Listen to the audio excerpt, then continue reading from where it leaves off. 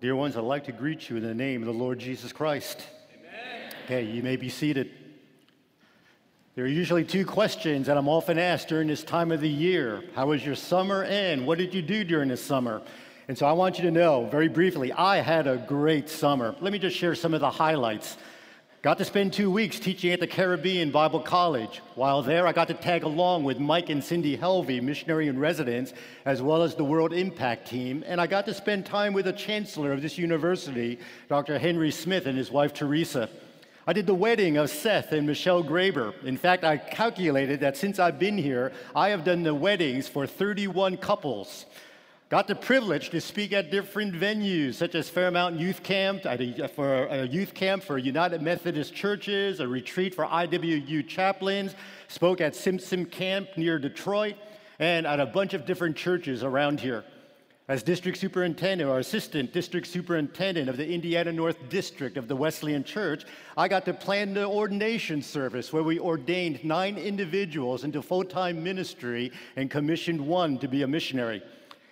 With some others from IWU, a Pray for Marion event was planned and held on the steps of the courthouse. And at this gathering were around 300 individuals that came together to pray for different sections, different individuals, leaders of this community. I want you to know that I ran a race with my son, Andre. And I want you to know that I've been upping my miles. I'm kind of proud of this. Since summer, I have lost 20 pounds.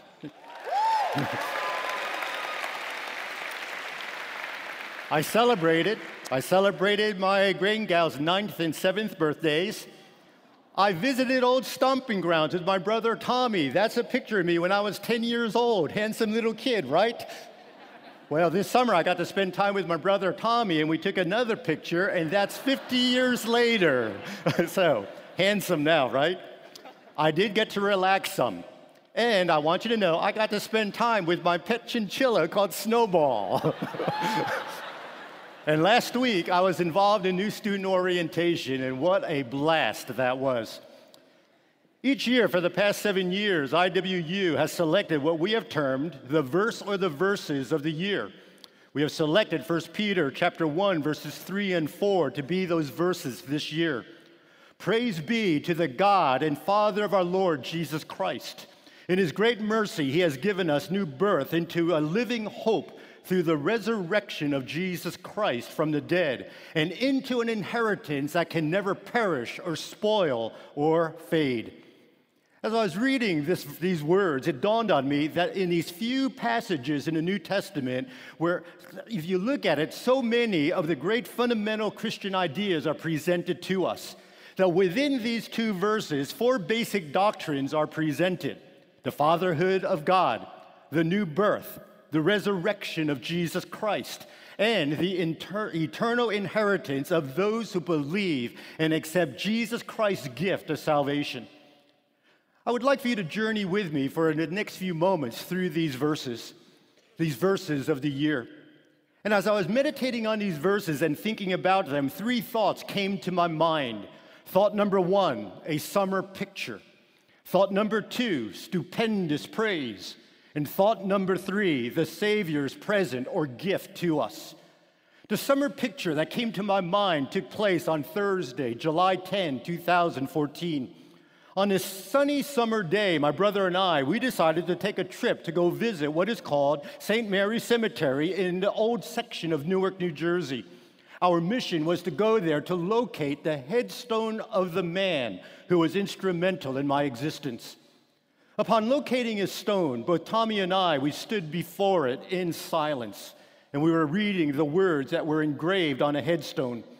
Reverend Bonaventure Guche Min, born in Hupei, 1913, ordained Rome, Nanking refugee, died Newark, 1962.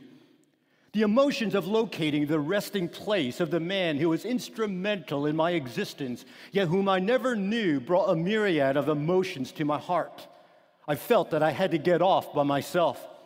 And as I walked the grassy landscape lined with hundreds of erect, gray-stoned markings appearing to be gray uniformed soldiers standing at attention, I began asking myself questions that I had asked myself hundreds of times in the past.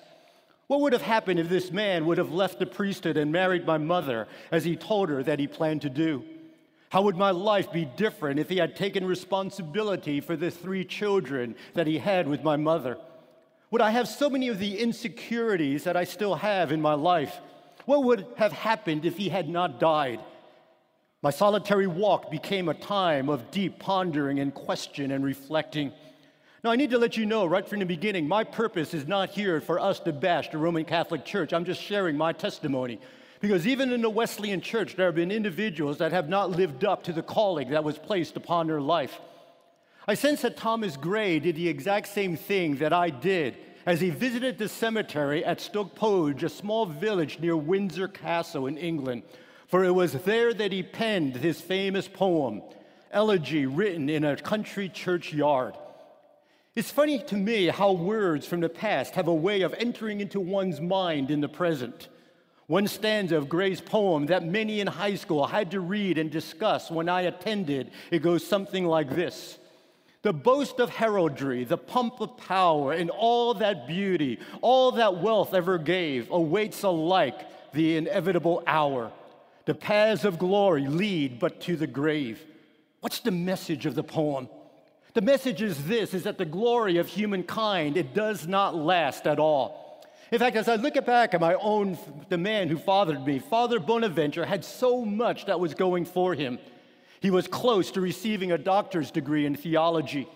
He was ordained by the Pope by himself in Rome, an indication that great things were being predicted for him. But instead, heartache filled his later life, ending with him dying of cancer at the young age of 48. Due to feeling great shame, he passed from his life with a sense of hopelessness and wondering what eternity held for him, wondering what the afterlife would hold for one who had brought such grief and such pain to individuals.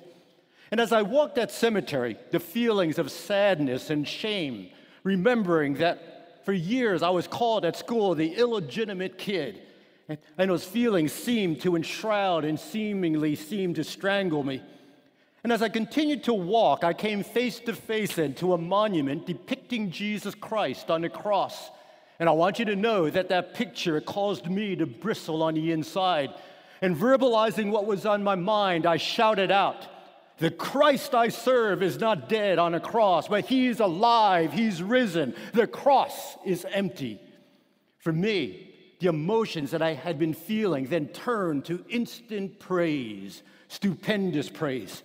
You see, yes, the glory of humankind does not last, but I want you to know that the glory of God, it lasts for all eternity. And yes, my early life was rough, full of sorrow and full of dysfunction, but upon accepting Jesus Christ as my own personal Savior, I want you to know I feel my life has been wonderful in Jesus Christ. And remembering this, it caused me to want to praise him, to render unto him stupendous praise. Peter wrote, "Praise be to the God, the Father of our Lord Jesus Christ." He was blessing God, rejoicing in what God had done for him.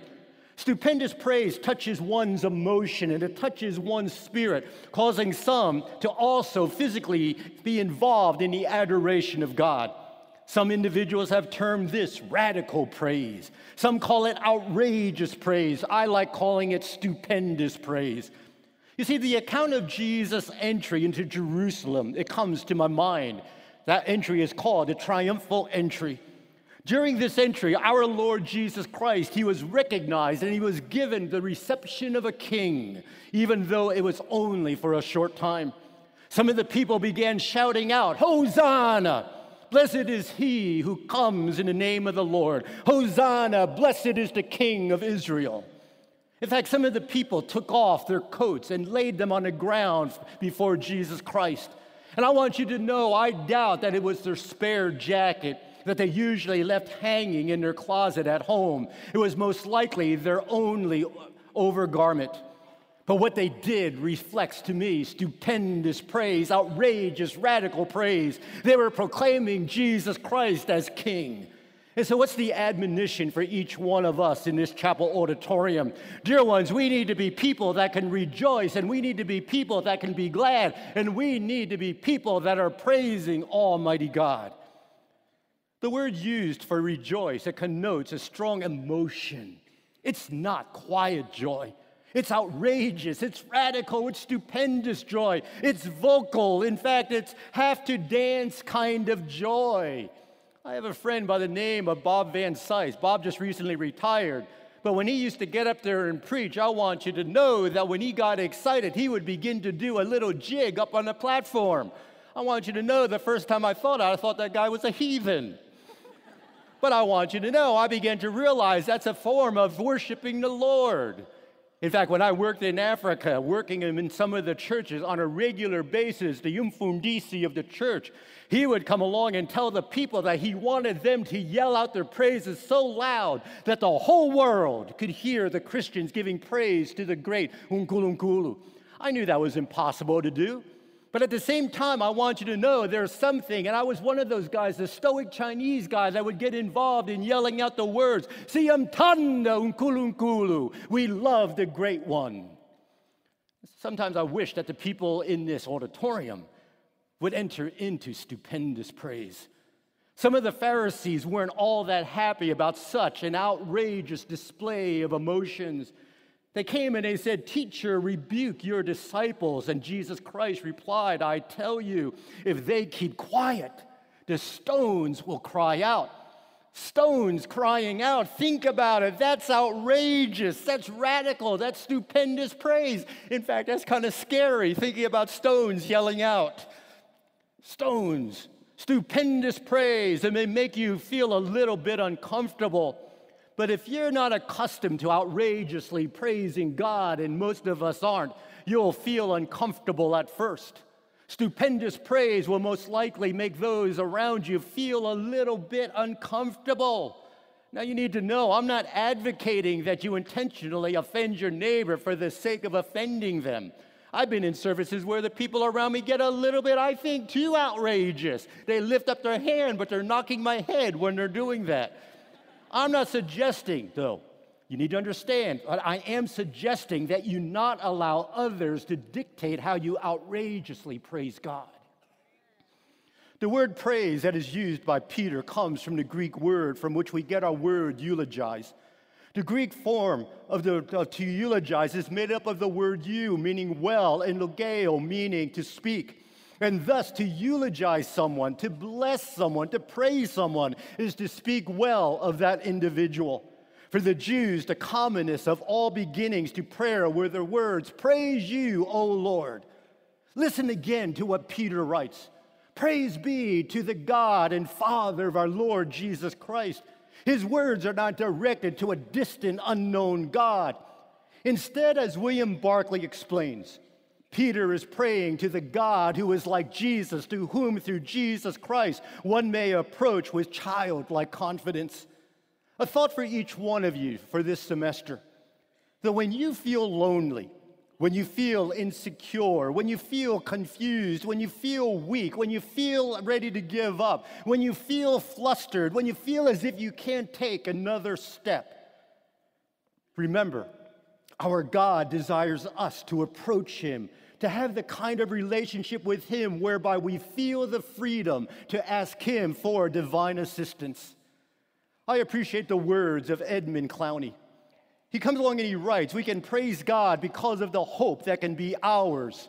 Peter writes of a sure hope, a hope that holds the future in the present because it is anchored in the past. Peter placed his hope in God's salvation, God's deliverance from sin and death. His hope was sure because he knew by faith that God had already accomplished his salvation through the resurrection of Jesus Christ from the dead. The resurrection of Jesus Christ, it was a life-changing reality for Peter. That when Jesus Christ, when he died on the cross, it was the end of all Peter's hopes. He knew only bitter sorrow for his own denials. The next day's dawn could not bring hope with the crowing of the rooster. He only heard the echo of his curses. But Jesus Christ, you need to hear this, and you need to hear it often. Jesus Christ did not remain dead. Peter saw the empty tomb. He heard the message from the angels. And for this reason, Peter was able to testify about being able to praise the holy living hope, the Holy One of God. The resurrection is the crowning victory of Jesus Christ, and it really is the hope for all humankind.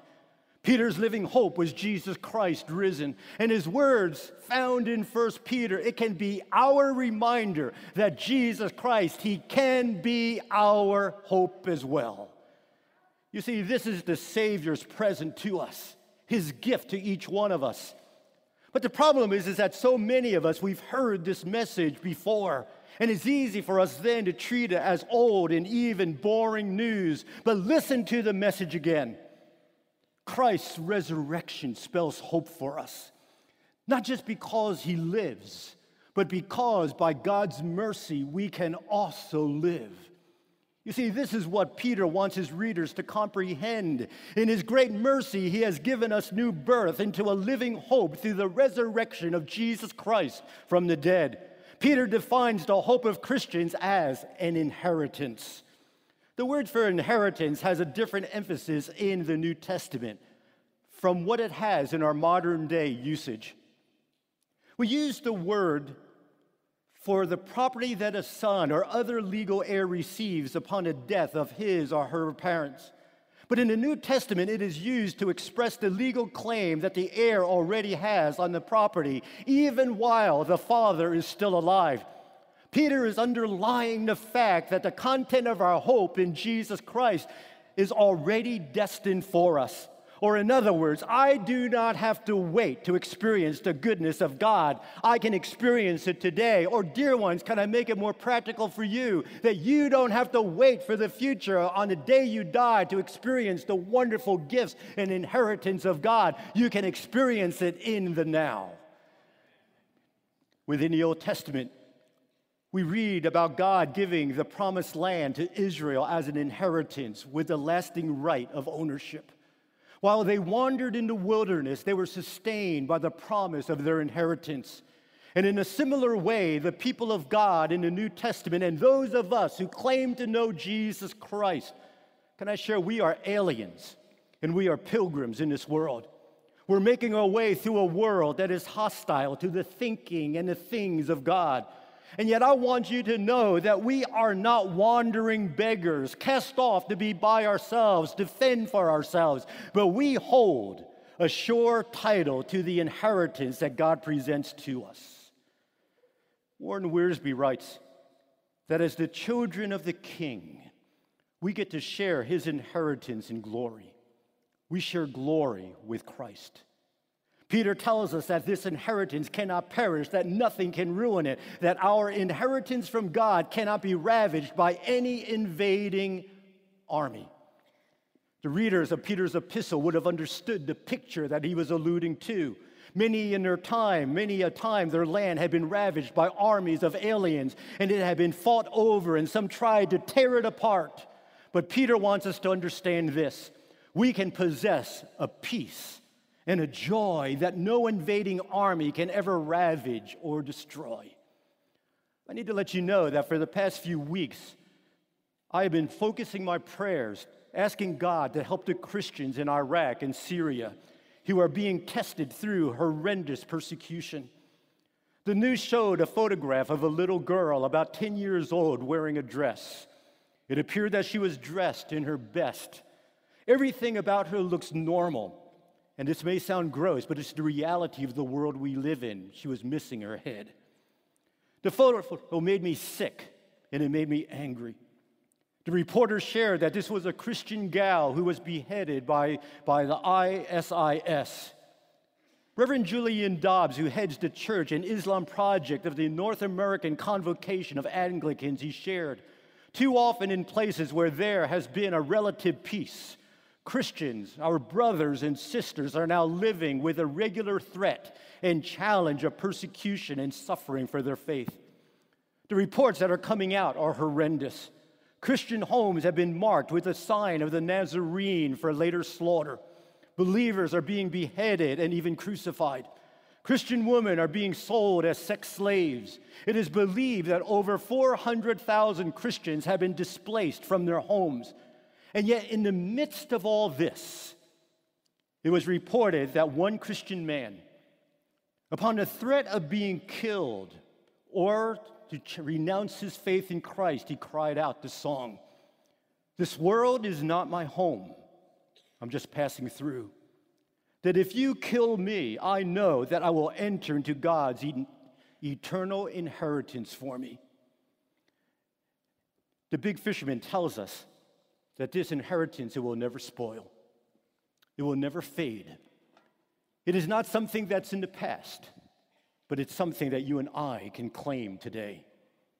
And so you're thinking to yourself, so what? What does this have to do with me?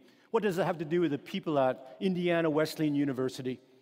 I've asked two of our student leaders, Megan Swan, who is one of our student body chaplains, as well as Tim Scarlock, who is our SGA president, if they will come up here and briefly share what does 1 Peter chapter 1, verse 3 and 4 have to say to us. As Dr. Lewis said, we were called as leaders of this campus to share how we see this verse of the year applying to us as a Christian academic community. I first would like to share with you guys the first part of the verse. Praise be to God, and in his great mercies. On this part, I think we can see we've been blessed a lot in this campus. In your lives, God has been doing a lot for you, and so give him the praise. I think it's easy for us to go on our own strength and only rely on his mercies, as Dr. Lowe said, either waiting for afterlife or when we're at our worst. I'm calling us as a community to bring God our good to make it even better. We can make big goals as a campus. We can desire to change this world, not because we think we are so great, but because we know who we praise. We know who really deserves the honor. I'd also like to share with you guys another part of the verse. New birth into a living hope. Have expectation for the Lord this year. When you give up what you have, your academics, your spiritual life to the Lord this year, expect him to do great things with it. Have the hope to be able to trust in that.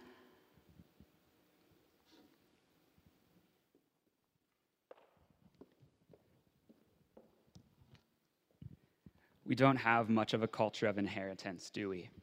I mean, besides the long-lost relative who passes away and leaves you millions of dollars, we just don't hear about it much. Even that sort of thing that happens in movies, inheritance is treated like a lottery. You win, and out of nowhere, your life is changed and nothing is required of you. Growing up in the evangelical church, I thought of inheritance differently from that, though. I thought of it in its particulars, my denomination, my interpretation of certain passages, and my political affiliation. All of these things were my inheritance. As I began to study the word more and interact with more of the global church, I began to understand whom I inherited these things from. My parents, my denomination, my individual church, and sometimes just my own biases. I thought certain things were true, so I called them Christian values. It was, and still is, an exclusive and narrow way to conceptualize faith. We read in 1 Peter 3 and 4, and it calls our inheritance imperishable, undefiled, and unfading. And these are two aspects I want to explore. First, the inheritance that's discussed is not cultural. It transcends the human constructs of political party, denomination, and doctrinal divide. It is the knowledge that we will be born again to a living hope. We are living in the resurrection right now, and that is a huge deal. And it is lived out in the particulars. It changes our politics, our doctrine, and our participation in the church, but not according to our own divides. I've talked to both Republicans and Democrats who have believed that it's impossible to be a Christian and be in the opposite political party. And this is simply a wrong reading of our inheritance. It's so much bigger than that. The second part of the verse that I want to address is its universality. Peter is writing to a group of churches, and really for the church as a whole. Yes, I receive the inheritance of hope through Christ's resurrection, but more accurately, the church receives the inheritance. I am not the body of Christ. We are.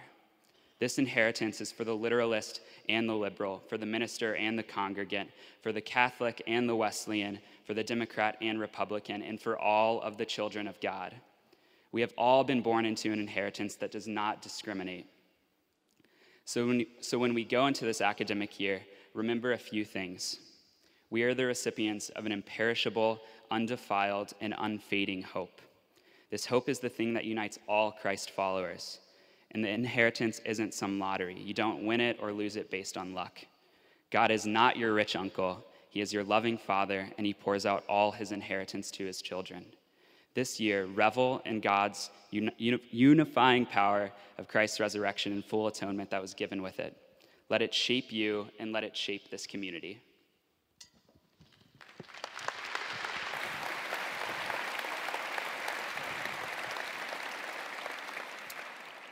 And so, dear ones, will you do me a favor? If you truly understand the wonderful gift that the Lord has given to each one of us, will you stupendously praise him by shouting out the word amen? Amen. Amen.